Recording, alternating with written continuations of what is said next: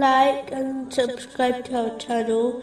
Leave your questions and feedback in the comments section. Enjoy the video.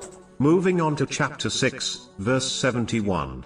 Shall we invoke instead of Allah that which neither benefits us nor harms us, and be turned back on our heels after Allah has guided us? We would then be like one whom the devils entice to wander upon the earth confused. It is important to understand that nothing in the universe, from the fluttering of a leaf to the sun rising, occurs without the choice and will of Allah, the Exalted. And if the entire creation tried to make something happen, such as harming someone, they would not be able to achieve it, if Allah, the Exalted, did not allow it to occur. Similarly, if the entire creation desired to provide someone with benefit, they would not be able to, unless Allah, the Exalted, so willed.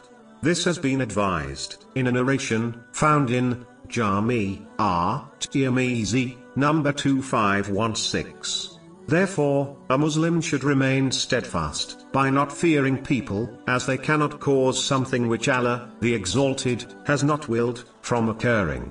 Instead, one should remain steadfast from the obedience of Allah, the Exalted, by fulfilling His commands, refraining from His prohibitions, and being patient with destiny, according to the traditions of the Holy Prophet Muhammad, peace and blessings be upon him. It is a universal aim and goal for all people, irrespective of their faith or social class, that they desire peace of mind in this world. It is the ultimate reason why people strive in this material world, work long hours, and dedicate the majority of their efforts to this world. People desire to obtain such a life whereby they have no stresses or worries, such as financial difficulties. But it is strange how people, especially Muslims, look for peace of mind in the wrong place. Just like a person who desires to watch a football game, yet goes to a cricket match.